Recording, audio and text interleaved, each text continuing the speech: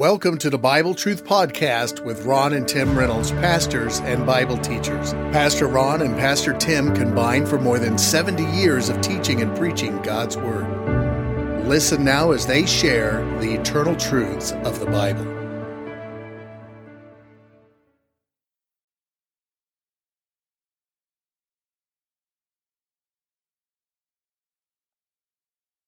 Well, today I want to start a brand new book of the Bible, the book of Colossians. And this is a book that I think will really speak to our situation in the world today. Much of what's in this wonderful book is very relevant to the times that we live in. As a point of introduction, let me say first of all, the author of the book of Colossians, I believe, is the Apostle Paul. This is one of his prison letters that he wrote while he was in prison in the city of Rome, probably around 62, 63 A.D.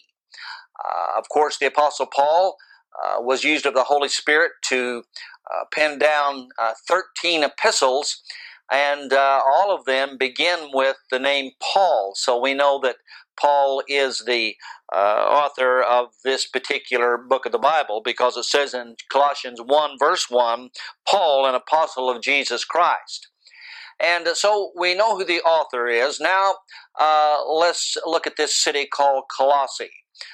Colossae was a city in Asia Minor, which would be today modern-day Turkey.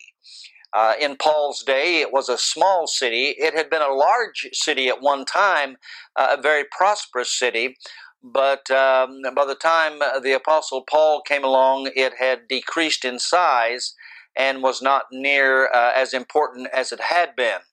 As a matter of fact, it was completely destroyed in the 12th century, and the site where the city of Colossae was is unoccupied at this present time.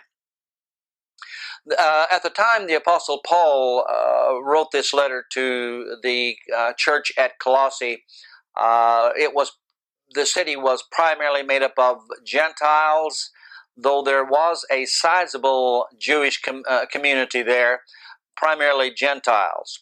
Now, there was a heresy that was threatening the church there at Colossae, and what had happened was a man by the name of Epaphras had gone all the way to Rome to visit Paul in prison there in Rome and tell him of the conditions that was taking place in the church located in the city of Colossae.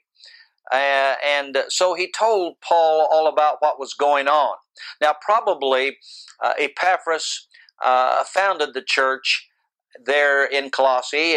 He was probably converted through the ministry of the Apostle Paul when he was in Ephesus, and then Epaphras went back to his hometown of Colossae and began a church there. So he makes that 1,300-mile trip from the city of Colossae in the days of Paul to Rome to visit Paul to get his advice about what to do about the heresies that was going on there in the city, and particularly in the church at Colossae. You see, when Epaphras established that church, it was established in a pagan culture, a culture that worshipped many gods.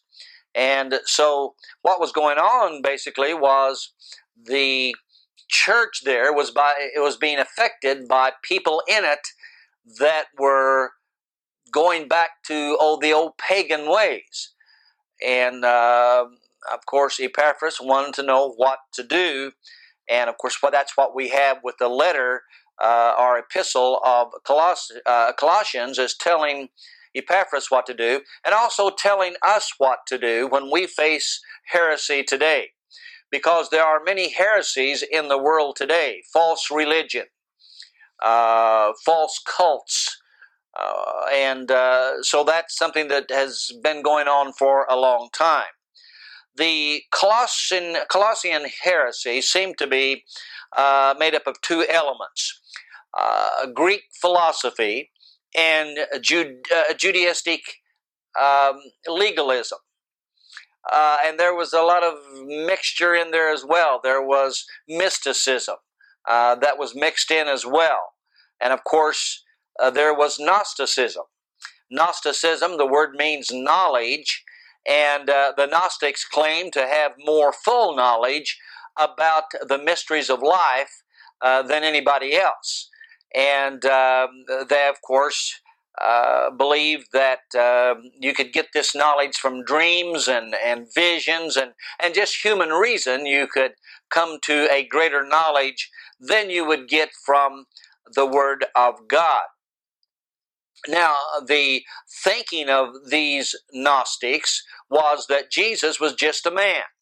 The divine Spirit of Christ came to him at baptism, but then it left him, the divine Spirit did, at death. Therefore, Jesus died just a death like any man would die.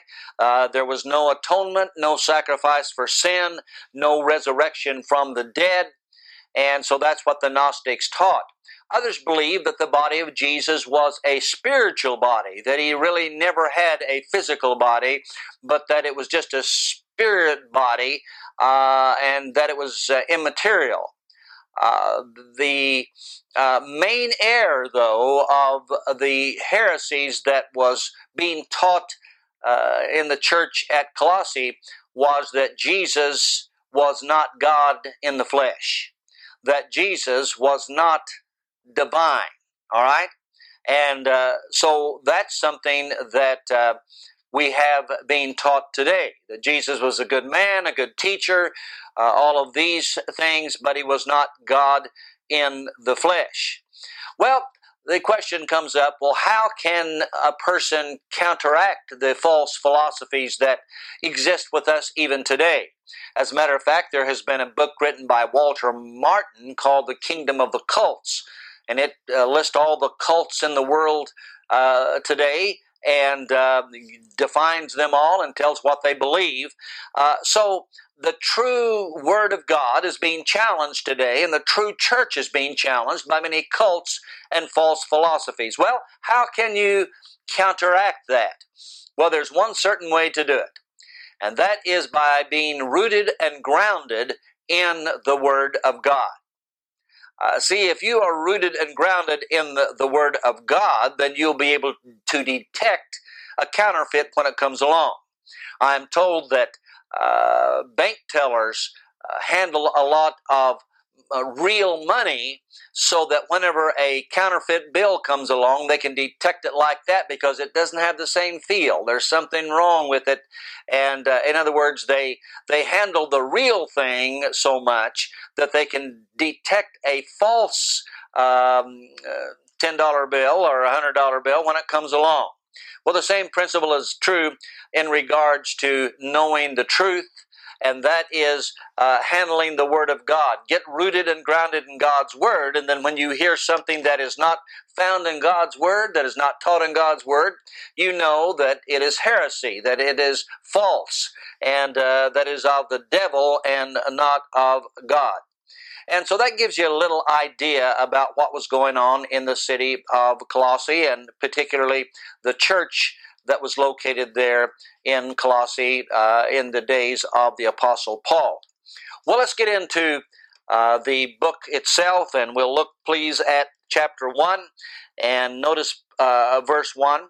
Paul writes, "And Paul, an apostle of Jesus Christ, by the will of God, and Timotheus our brother, to the saints and faithful brethren in Christ, which are at Colossae, grace be unto you, and peace from God our Father and the Lord Jesus Christ." Well, what we have here in verse 1 is the personal greeting of the Apostle Paul. The first thing that he does is he establishes his apostleship. The Bible says, Paul, an apostle of Jesus Christ. The word apostle means a sent one. He was sent by Jesus Christ to not only preach the gospel, but he was sent to establish churches. And so Paul establishes his apostleship, which gives him credibility. The Bible talks about the church in the book of Ephesians, chapter 4 and verse 11. It says, "And he gave some apostles and some prophets and some evangelists and some pastors and teachers." So the church started out with apostles. And Paul was one of those original apostles. And so he wants the church at Colossae to know this letter is coming from the Apostle Paul, not just from some guy named Paul, but the Apostle Paul, and that establishes his credibility. And then we see that his calling is established as well. He says, let me read it once again in Colossians chapter 1, verse 1, "Paul, an apostle of Jesus Christ, by the will of God." Now, he establishes here that he has been made an apostle not by his own will, but by the will of God. God chose him to be an apostle. That's his calling. If our calling is by our mom or our dad or by someone earthly that is not from God, then it doesn't have any credibility at all.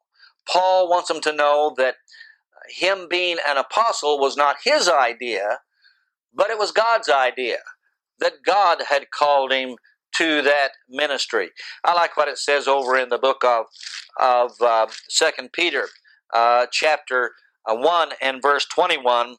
The Bible says, "For the prophecy came not in old time by the will of man, but holy men of God spake as they were moved by the Holy Ghost." And so this Bible I hold in my hand is not just a bunch of men's opinions. You see, the Bible is written by 40 different authors over a period of 1,500 years, but it was not by the will of these men. It was by the will of God, and the Holy Spirit, the Bible says, spake, and they were moved by the Holy Spirit to write what they wrote. So when we go back to the book of Colossians, we find out the Apostle Paul is saying, this letter that I'm writing isn't just from me and my opinions, but it's by the will of God. And then he goes on to mention his approval of Timothy. He says, "And Timotheus, our brother." Timothy, of course, was a Christian brother. He was not an apostle, but Paul is letting the church know, the church at Colossae know, that Timothy is approved by the Apostle Paul. It's good when somebody recommends us, and that, of course, someone like the Apostle Paul, if he would recommend you, then that would instantly give you credibility to those that you were in contact with. And so we see the personal greeting of Paul in verse 1. Now, in verse 2, we see the people that he's writing to. Let's take a look at verse 2. The Bible says, "To the saints and faithful brethren in Christ, which are at Colossae." Now, notice he's writing to the saints. Now, you say, "Preacher, what is a saint?" A saint is simply someone that has repented of their sins and received Jesus Christ as their Savior. A saved person, every saved person, is a saint of God.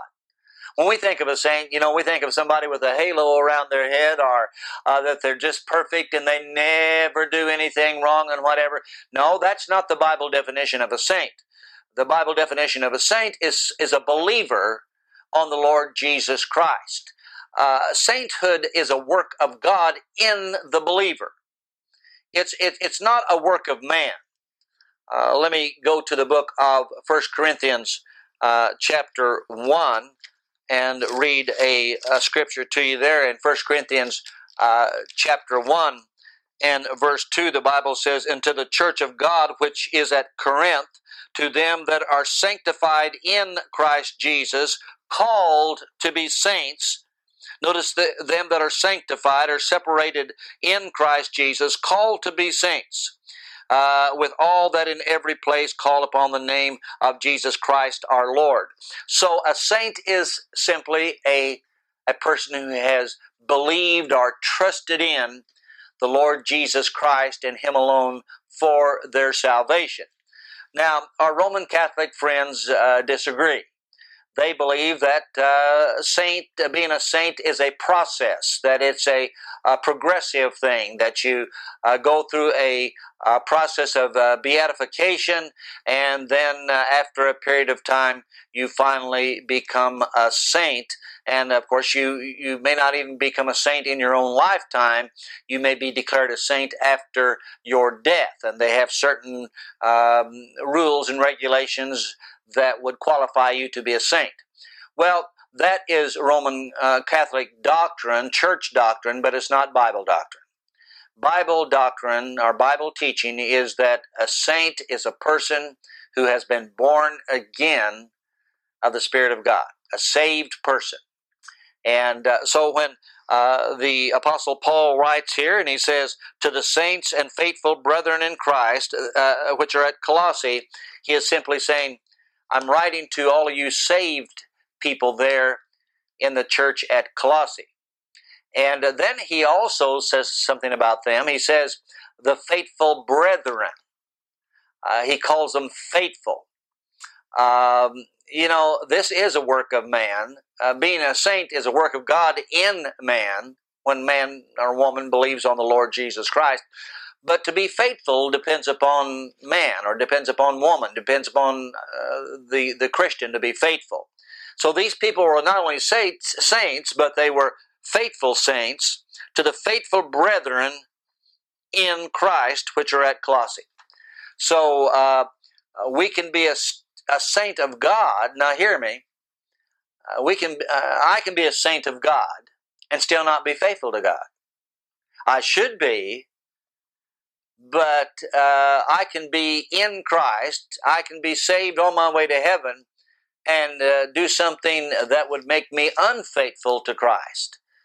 I shouldn't do that, and if I do that, I should certainly confess it as sin and get right with God. But we ought to not only be a saint of God, but we ought to be a faithful saint of God. We'll never accomplish anything for God unless we are faithful to Him. By the way, Jesus said when He comes back, He's going to speak to those who are faithful. He's going to say, well done, thou good and faithful servant. Faithfulness has to do with our rewards for Christ. Sainthood has to do with our belief on Christ as our personal Savior. And so we see the people he's writing to, and then we see his prayers for the people there at Colossae, in the church at Colossae. Let's take a look at that for just a moment. Notice what he prays. He says, we give thanks, and when he says we, evidently there's somebody there with him in prison, and he says, we give thanks to God and the Father of our Lord Jesus Christ, praying always for you. Now notice there the first thing he prays for is that God's grace will be on them. He says, we give thanks to God and the Father, he says in verse 2, to the saints and the faithful brethren in Christ, which are at Colossae, grace be unto you. So he's praying grace be to you and peace from God our Father and the Lord Jesus Christ. So he's praying that God's grace will be upon them. What is God's grace? God's grace is God's favor. To be specific, it's God's unmerited, undeserved favor. And so they already have the grace of God for salvation. Now he's praying that God will bless them, or that God would favor them with His grace. See, grace is not just good for salvation. Grace is good for Christian living. We should ask God for His grace every day, His favor on our lives every day. And that's the prayer that the Apostle Paul is praying for them. And then he prays for God's peace upon them. He says there in verse 2, grace be unto you and peace. All right? He knows this, that unless God's peace is upon this church at Colossae, they'll not be successful in getting anything done for God. Evidently, these false heresies and false beliefs had crept into that church and was disturbing the peace. So he's praying that the saints there will not lose their peace, that God will give them his peace. Jesus said, "My peace I give unto you, not as the world giveth, but my peace I give unto you." So he's praying God's peace will be upon that church. You see, a church that is in discord, where there's people not at peace with each other, is not a church where the Holy Spirit of God can work. The Holy Spirit, you grieve the Holy Spirit when you don't have peace in a church. You grieve the Holy Spirit if you don't have peace in your own life or in your marriage. But he prays God's peace upon them as well. And I think it's interesting here, the way that he words this. And I say he words it, actually the Holy Spirit through him. He says, "Grace be unto you and peace from God our Father and the Lord Jesus Christ." Now notice what he says there, from God our Father and the Lord Jesus Christ. Why is he mentioning God the Father with the Lord Jesus Christ? Why is he combining the two is the question. I believe it's because of the false teaching that was going on in the church at Colossae that denied the deity of Jesus Christ. So he says right here, the Apostle Paul does, look, I want you to know they're one and the same. And I want you to know that I'm equating God the Father with the Lord Jesus. So that's what he says there in verse 2, from God our Father and the Lord Jesus Christ. He says in verse 3, we give thanks to God and the Father of our Lord Jesus Christ. He wants them to see that God the Father and the Lord Jesus Christ are one and the same. Now, I don't claim to understand all about the deity or the Trinity, but it's both truths are taught in the Word of God. When you see the word Lord, for instance, you have here in verse 2, grace be unto you and peace from God our Father and the Lord. The Lordhood of Jesus Christ speaks of his authority. Jesus has the same authority as God. Of course, when it mentions Jesus here, the Lord Jesus speaks of his humanity, but Christ speaks of his deity. So Jesus was both human and divine. And he was a real person. So what the Apostle Paul is doing here through the inspiration of the Holy Spirit is establishing right at the beginning to the believers at Colossae, to the church at Colossae, that Jesus is Lord. He is the authority. He's God's authority because he is God, God the Son. Jesus was fully human. He was also fully divine. So he makes that clear in this opening passage of the book of Colossians. And he says, we give thanks to God and the Father of our Lord Jesus Christ, praying always for you. He thanks God for them. That's a good thing to do, to say to someone, I thank God for you. He gives thanks to God in his prayer for them. What it does, it shows that Paul has love for the church at Colossae, speaking of the believers there, and he has confidence in them. He thanks God for them, all right? They're a light shining in a dark place there in the city of Colossae during the time of the Apostle Paul. And not only that, but notice here in verse 3, he says, we give thanks to God and the Father of our Lord Jesus Christ, praying always for you. He's saying here that I want you to know that that God the Father and God the Son is involved in this, and I'm praying. Look at it again, verse 3. We give thanks to God and the Father of our Lord Jesus Christ, praying always for you. He includes both of them again in verse 3, showing us that God the Father and God the Son are co-equal. Of course, God the Holy Spirit is as well. But I like what he says there. He says, praying always for you. Praying always. Boy, listen, it is a blessing when somebody says, I pray always for you. Now, that doesn't mean that a person spends 24 hours a day, 7 days a week praying just for you, but it does mean that you're in their thoughts. And when they think of you, they pray God will bless you. And that's what Paul is saying here.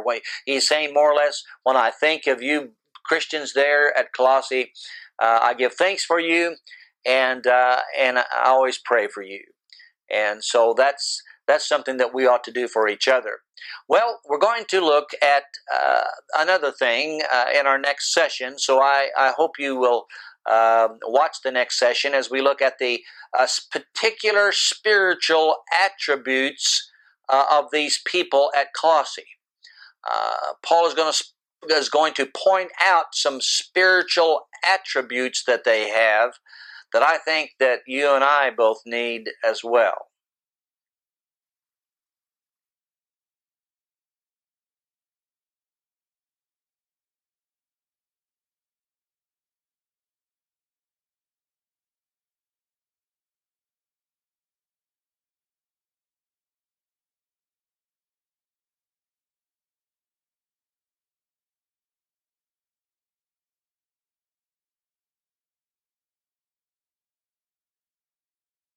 You've been listening to the Bible Truth Podcast with your host pastors, Tim and Ron Reynolds. They can be contacted on the Mount Vernon Baptist Temple Facebook page, or you may send Pastor Tim an email to timrey1@hotmail.com. Or if you prefer, mail correspondence to Bible Truth Podcast, 817 Woodland Drive, Mount Vernon, Illinois, 62864. Again, that's Bible Truth Podcast, 817 Woodland Drive, Mount Vernon, Illinois, 62864. Thank you for listening.